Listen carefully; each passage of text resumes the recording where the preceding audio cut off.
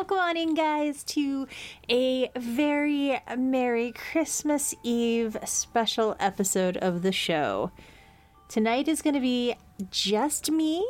It's going to be a little shorter, and there isn't going to be a murder in sight.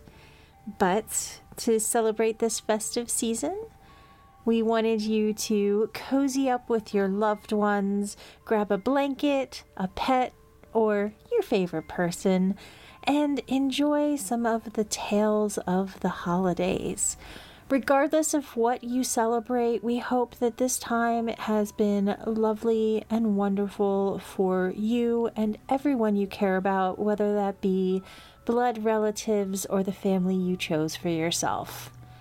So tonight, I'm going to read one of my favorite holiday poems, which is "Twas the Night Before Christmas."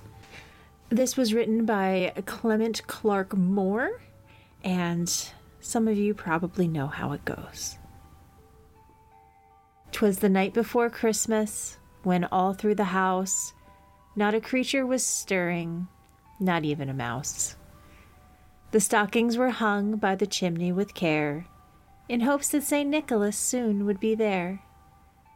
The children were nestled all snug in their beds, while visions of sugar plums danced in their heads. And Ma in her kerchief, and I in my cap, had just settled down for a long winter's nap. When out on the lawn there arose such a clatter, I sprang from the bed to see what was the matter. Away to the window I flew like a flash, tore open the shutters and threw up the sash.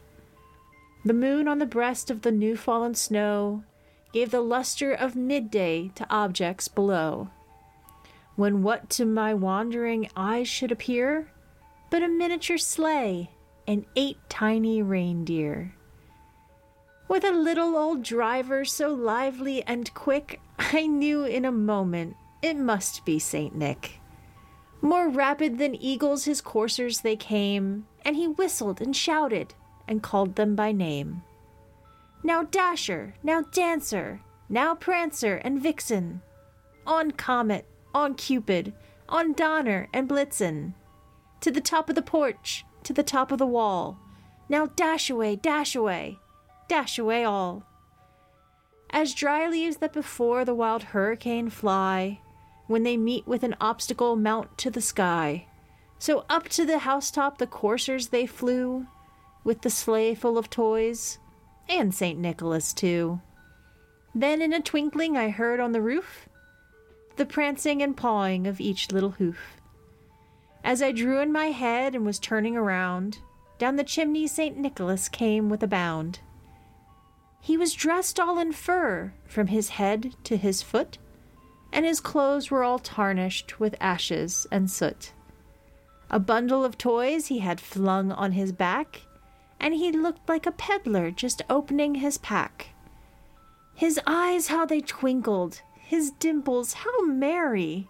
His cheeks were like roses, his nose like a cherry. His droll little mouth was drawn up like a bow, and the beard of his chin was as white as the snow. The stump of a pipe he held tight in his teeth, and the smoke it encircled his head like a wreath. He had a broad face and a little round belly that shook when he laughed like a bowl full of jelly.